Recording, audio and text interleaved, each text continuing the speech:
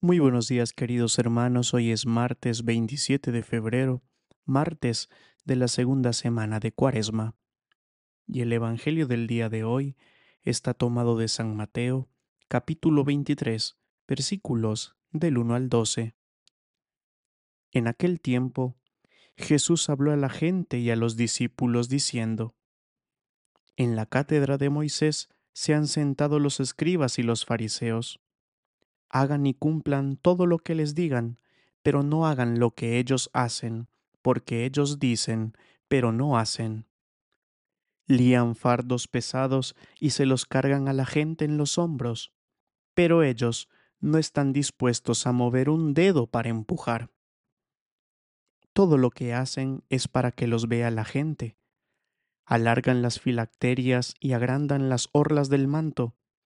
Les gustan los primeros puestos en los banquetes y los asientos de honor en las sinagogas, que les hagan reverencias en las plazas y que la gente los llame rabí.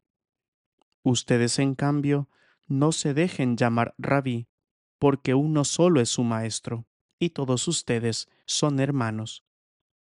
Y no llamen Padre suyo a nadie en la tierra, porque uno solo es su Padre, el del cielo. No se dejen llamar maestros, porque uno solo es su Maestro, el Mesías. El primero entre ustedes será su servidor. El que se enaltece será humillado, y el que se humilla será enaltecido. Palabra del Señor. Gloria a ti, Señor Jesús. Jesús siempre se ha opuesto a la mentira. Dios no puede reinar en un corazón, en una estructura o en una sociedad que vive de espaldas a la verdad. Esta vez dirige su mirada sobre los escribas y los fariseos que se han sentado en la cátedra de Moisés para exigir a los demás aquello que ellos mismos no viven ni quieren vivir. Es la hipocresía religiosa en su máxima expresión. Por eso Jesús señala su incoherencia, diciendo que ellos dicen y no hacen. Él no tolera la hipocresía y la mentira con las que estas personas dicen vivir su fe. Existe una gran distancia entre lo que creen y practican, entre lo que dicen con elocuentes palabras, pero que luego no se traducen en acciones concretas. Lo más triste es que pretenden grandes cosas de los demás, pero ellos no se toman en serio nada.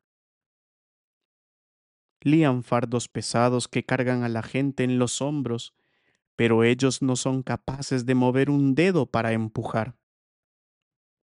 Las personas no necesitan señalamientos, condenas y desprecios. Ya la vida se ha encargado de machacarles para que encima, en la iglesia y en nombre de Dios, se les eche sobre los hombros más sufrimientos y cargas de los que ya viven a diario. Las personas necesitan fuerzas para cambiar, esperanzas para luchar y razones por las cuales vivir. Los cristianos no debemos olvidar que el Evangelio es ante todo buena noticia. Es la experiencia de un Dios que ama al pecador, que tiende su mano a los heridos y tristes, que ofrece su perdón a todos y todas sin excepción. Ya vendrá la conversión después, como fruto de esa experiencia íntima con el Señor.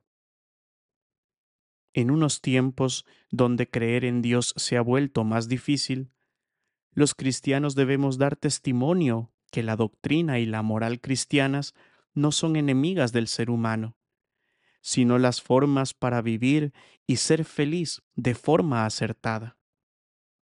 Más que llenarnos de exigencias para con los demás, debemos esforzarnos por transmitir la experiencia gozosa de vivir según Dios, que es fuente de bondad y misericordia para con todos. Necesitamos testigos más que maestros, creyentes que con alegría, pasión y esperanza hagan la fe cristiana más convincente. Personas que irradien bondad, acogida y apertura a quienes se encuentran en el camino, independientemente de la situación en la que estén viviendo. Hombres y mujeres que no tengan miedo a vivir lo que creen, aunque sea difícil y doloroso. Personas que crean apasionadamente en Dios y ayuden al ser humano en todas sus realidades y contradicciones. Y la bendición de Dios Todopoderoso, Padre, Hijo y Espíritu Santo, descienda sobre cada uno de ustedes y les acompañe siempre. Amén.